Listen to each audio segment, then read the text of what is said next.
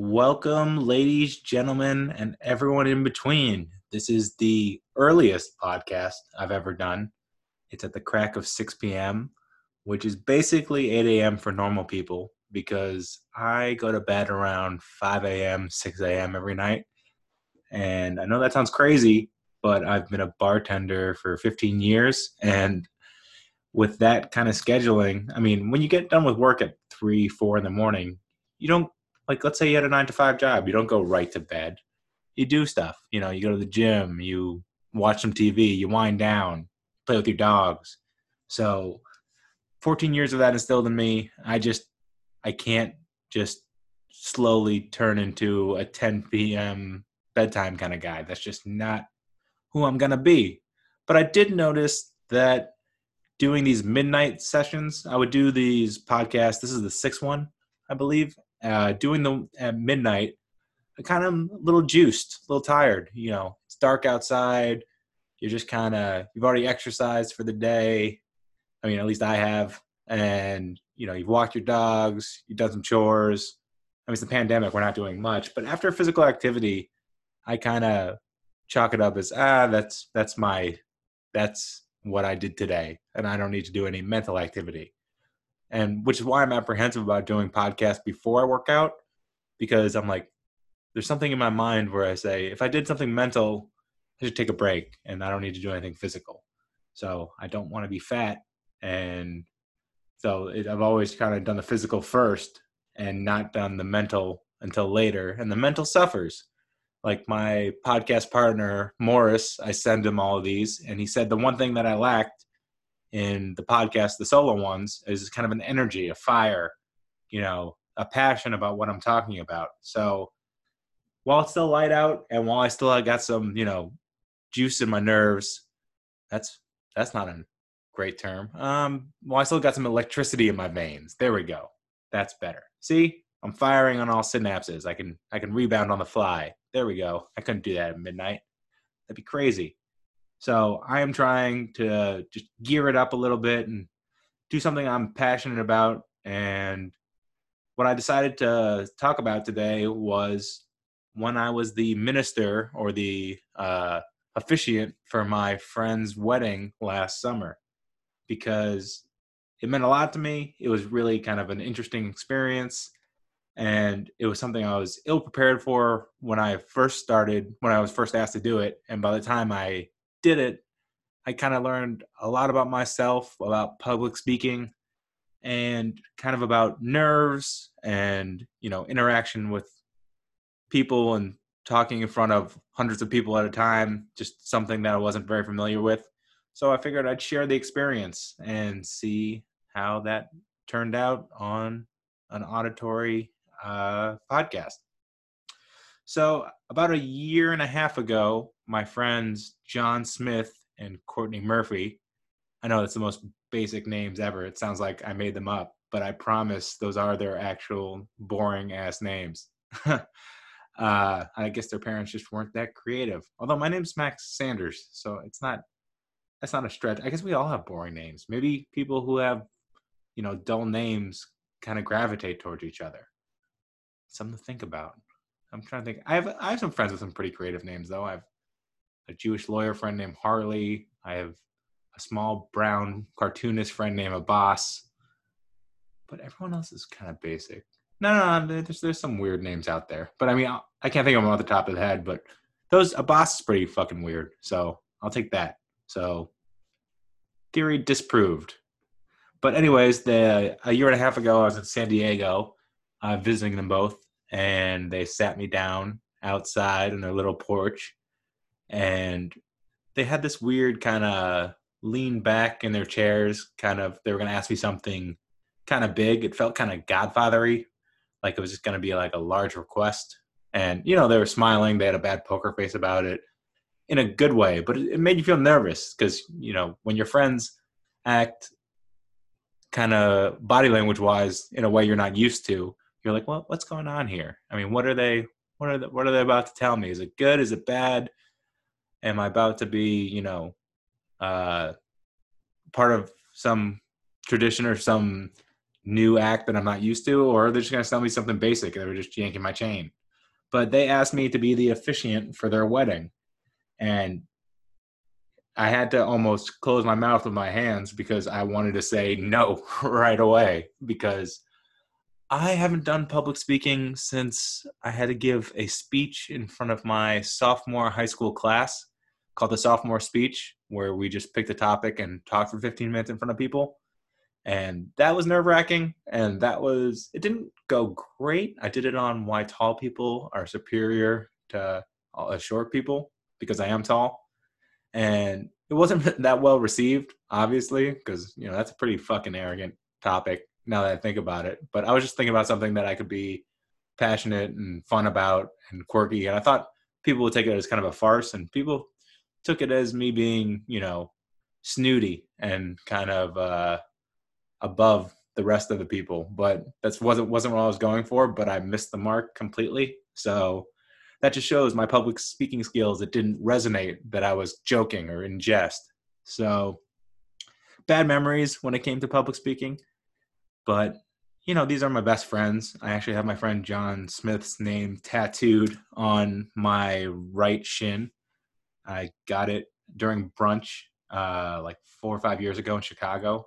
We were just waiting in line at this place called Bonga Room, which has the best Willy Wonka style, like white chocolate macadamia nut pancakes that look like melted wax candles. And I mean that in a good way, like, that kind of like glistening, glazed, ridiculous, cartoonish kind of food. And the line was really long, and there's a tattoo parlor next door. And he wasn't with us, although he lived in Chicago. I was with a girl I was seeing at the time who was not the most stable, and another friend of mine who's in the music industry, also, waivers on the stability scale, and a girl who was friends with the girl I was seeing, also, not particularly sane. So when I gave them the idea that I was going to get the tattoo, they're like, "Go for it, yeah!" And I got, a cheerleading crowd, and I think they said my name 3 times. They're like, "Max, Max, Max." And if anyone knows me at all, if anyone says my name 3 times, I basically have to do whatever it is you want me to do, because I am fired up. That is high school football speech kind of amplifying into me. So, well, that's how much I care about the guy, though. He is my best friend, and I love Courtney very much, too. I actually knew her way before John. We used to just go to concerts together in college and just dress in neon rave clothing and, just bounce around. And it's kind of funny that she ended up marrying my best friend. So small world. Of course, this is a couple I wanted to see married properly. And if they wanted me to, solidify their marriage, then I was going to try my damnedest to do it. So after the initial reaction of being like, fuck, no way, which I didn't say out loud. I said internally, thank God, because that would have been awkward. I think I said first in a wavering kind of voice. I was like, can I think about it? And I could see, when you see someone's eyes and like you can almost see the shrink wrapping of tears, or like kind of the glass breaking in disappointment, like their eyebrows kind of veer back into their head and like their face gets a little tight. That's kind of what I felt. And I mean, it was probably me just projecting, my worst fears on them. They probably didn't react like that. But, within 10 minutes, I'd convinced myself. I was like, fuck it, I'll do it. Because, I mean, it was a year and a half away. Well, maybe I'd be dead by then, or maybe they got married in Vegas before that, or who knows? There are a million things could have happened. Some dark excuses for why this wouldn't happen, but that was just off the top of my head. So nothing to read into it there. It's more for my therapist. Again, I probably shouldn't have said that I go to therapy, but fuck it, I do. It doesn't matter. I'm proud of it. Jewish kid from the Northeast. It's like everyone goes to therapy by the time they're 5 years old, because we all have some inefficiency. But anyways, I was excited and nervous to be a part of their wedding. So I decided at first to ignore it for quite a long time. I think I didn't do anything for 8-9 months, because, if you start putting effort into it, it starts becoming real. And then, 6 to 7 months beforehand, I was like, okay, now I have to actually, this is getting close. I have to, 1, become an officiant, way easier than I thought. You go to this Universal Life Church website, which is basically if you have a name and a pulse and I think $35, you can become an officiant anywhere in North America. Except actually, ironically, one place it's a lot more difficult is Las Vegas, because they have their whole, drive-through wedding community. So you have to jump through about 4 or 5 more hoops where you have to like apply a month beforehand, get the approval, talk to Clark County. I know because I officiated another wedding in Vegas after this that was not actually legally an officiated wedding because we didn't do the proper channels, because it was a lot more difficult, because it's the one place on earth where they're trying to monopolize that industry and make sure that, just every Dick, Tom, or Harry can get in. So got my officiant license, super easy. And then it was time to start writing the speech. And I started scouring the internet, and God bless, all the websites, because you could pick and choose a lot of things. There was set speeches given by different people. There was comedians who gave you joke advice. Like the one joke that I loved, I think it was the first, I was pretty nervous. I think my hands were like shaking as I was typing and trying to figure out where online I could find some help from someone. But the first speech I saw, I think the guy said, he was just like a low profile comedian, and he said, if anyone has a reason why this couple should not wed today, please shut the hell up. And everyone laughed, and I laughed, and I was like, that's good. That's a good way to innocently, fun, break the ice, and I can use that. So after that, I got kind of excited. I was like, oh, what other kind of fun things can I splice in there that'll make it unique and fun, and basically focus on Courtney and John. So, you found certain good declarative statements, you found statements about love, you spliced in examples of, them specifically, like that Courtney absolutely loves macaroni and cheese, or that John is terrified of spiders. You just kind of, it's kind of like you got this big bucket of Lego words, and you can kind of design, when you're 4 or 5 years old, you just spray out all the Legos on your floor, and your mom steps on one, she gets really upset, but that's not the point. That you can kind of build anything you want. It's not like you were reading the instruction manual. You were like, oh, I'm going to build a fort, and it's going to be multicolored and kind of just my vibe. It's going to be uniquely my fort or uniquely my castle. That's kind of how I felt about constructing the speech. And after like a couple weeks of tweaking it and sending a lot of drafts to my dad and my mom, I finally had it down to this tight 7-minute speech that fit nicely on my notes app on my phone. And, at first I wanted to memorize it and just, be perfect about it.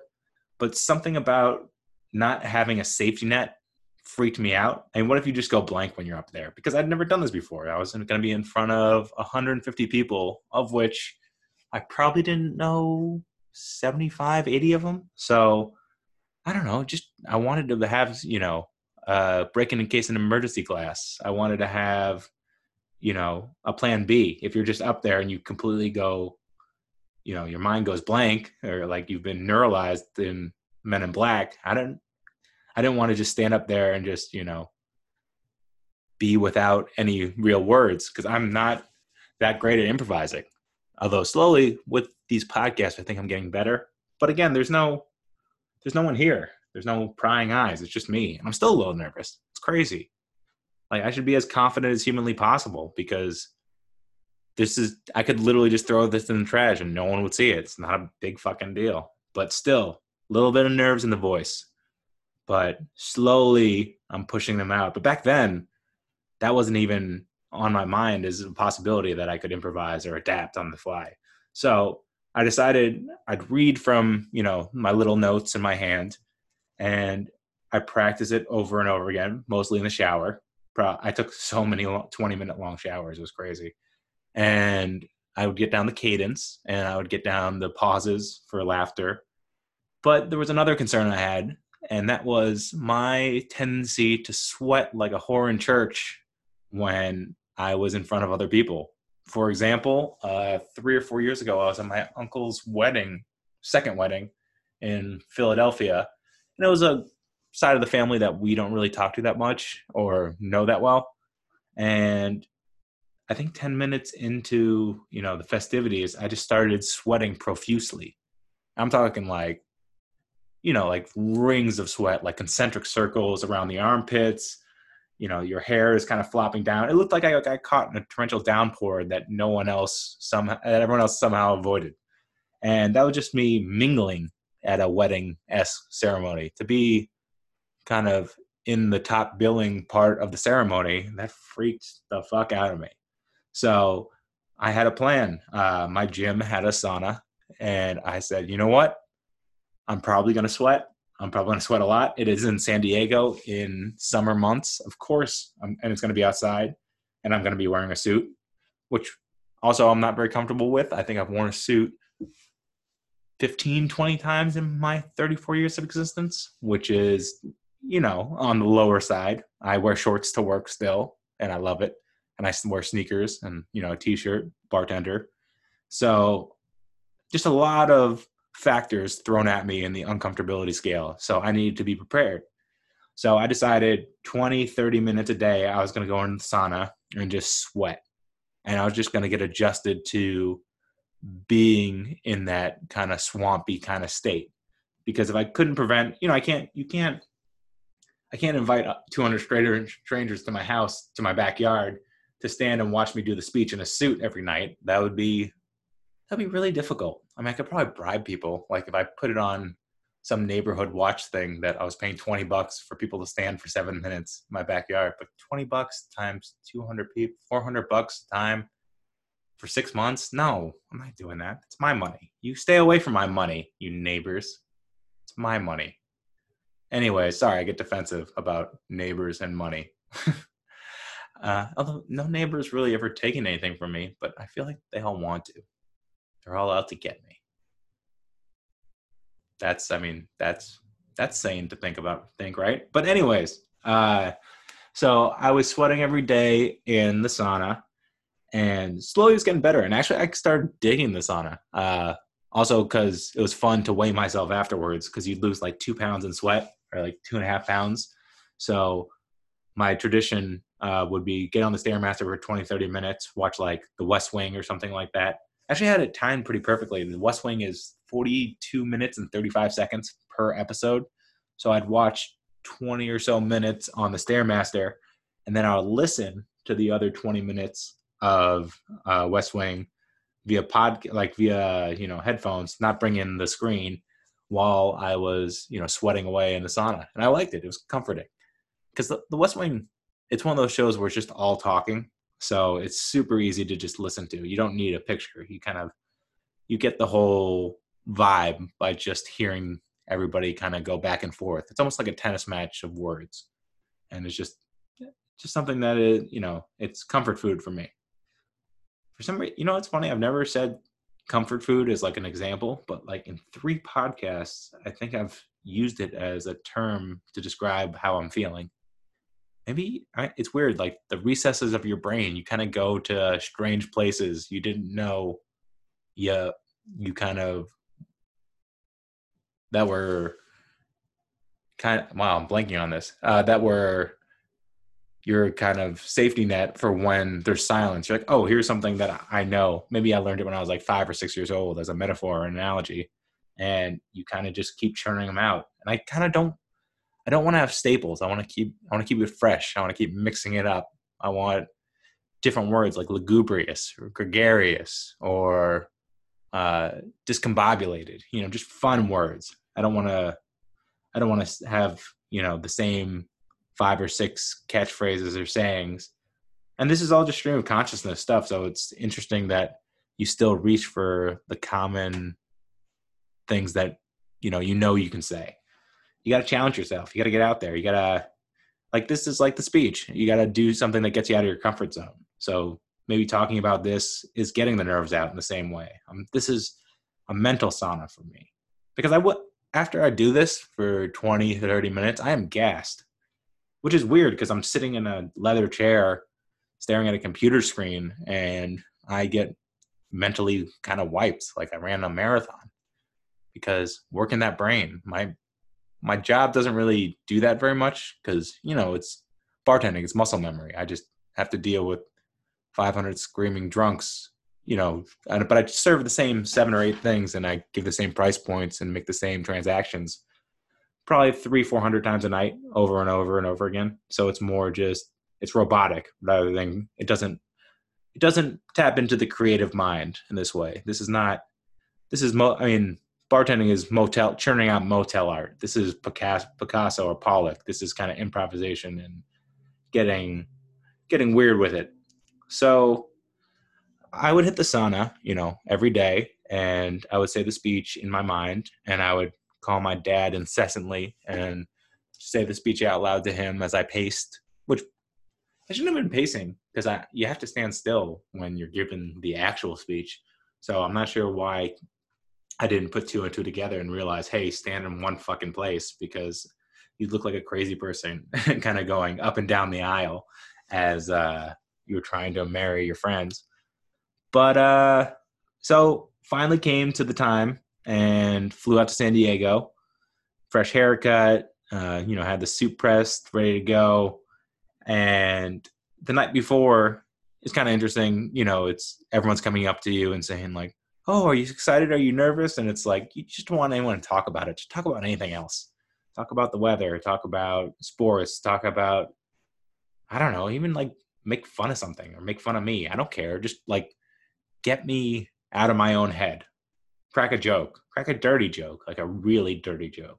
No one did that. I wish someone just came up to me and just gave me like one of those aristocrat jokes. That's just disgusting. But of course, everyone did the opposite and made me feel about 10 times more pressure.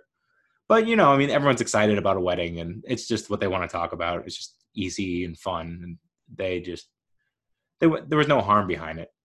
So the night before, everyone else is drinking at the rehearsal dinner and all that kind of stuff, I stayed away from all beverages of any kind, because if I fucked this up myself, I wanted to make sure it was my fuck up. I wanted to make sure I was in the right mental state, that I wasn't physically in any kind of distress. Because when you're hungover, you have, and the sun hits your eyes and you're kind of just squinting and you just feel dehydrated, your lips hurt, your brain isn't firing. Your brain's firing at like 30-40%. It's like, no, like John and Courtney deserve to get 150% effort from me. And that wasn't going to happen if I had a tequila shot or two, or even like a shitty Bud Light or something like that. Because once I get a drink in me, my brain instantly goes, oh man, you're drinking. Things are different now. No matter how many times I've drank, or, if only I have 2 or 3 drinks or more than that, my brain still reacts the same way, where it's like, oh man, you're in a altered state of mind. Like this is a different world now. And nah, didn't want that. Even though, it would have been nice to relax. It definitely is nice to unwind and kind of have your brain unclench its asshole. But I decided it was best for me to kind of just go at this full sober. So the day comes, we're at the San Diego Botanical Gardens, and pretty nervous, not like crazy, crazy nervous, but the whole groom's party was just drinking beers on kind of a putting green, getting ready. And, they put the mic on me, and I went over the speech probably 3 or 4 more times. And by this point, you're sick of the speech. It's just, it's like you've eaten the same meal 3 meals a day for 6 months. You're tired of it. Like, it's not funny or new to you anymore. It's just word goop.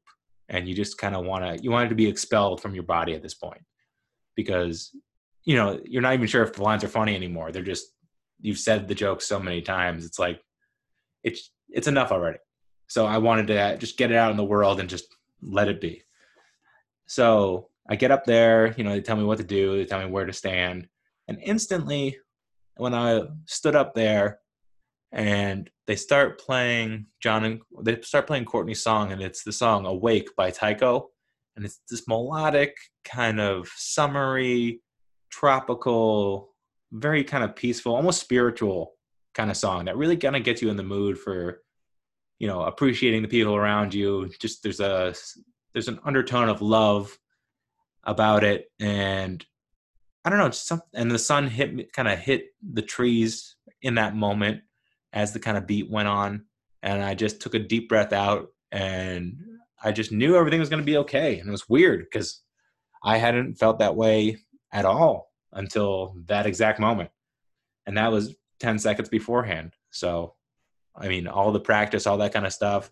I wonder if I even needed to practice that hard, if just that moment was going to click regardless, if no matter how prepared I was. Because it didn't feel like the preparation was the reason why I relaxed. Just that song hit, and I saw the people that I love that I was going to, officiate their wedding, and that all these other people, they weren't there to judge or anything like that. They were rooting for me, and they wanted me to do well so that the people that they love too could get married on this beautiful day. And the jokes went over really well. It was a tight 6 minutes, 36 seconds, something like that. And, they got married. And it was really cool afterwards. As they walked down the aisle, they played my favorite song, Strobe by Deadmau5, which I make the bar that I work at, I make them play that as the first song every night that we work. And I also have Deadmau5 tattooed on me, who wrote the song. Although I have a lot of tattoos of just a lot of random shit. So I don't think the resonance of me having it tattooed on me is that big of a fucking deal, because I have the words "high" tattooed on me. I also have "this tattoo means nothing" tattooed on me, which is actually probably my favorite tattoo. But I digress. So went over really well. They kissed, they got married, we signed all the papers, and everyone came up to me and was like, "No, you did so good." And I couldn't. And also, side note, didn't sweat at all. So thank you, saunas. They work really well. They definitely get you used to it. And now for the rest of my life, whenever I can use a sauna, I'm going to, because it's fucking relaxing. It's like it's a mental squeegee. By the end of it, you're kind of exhausted.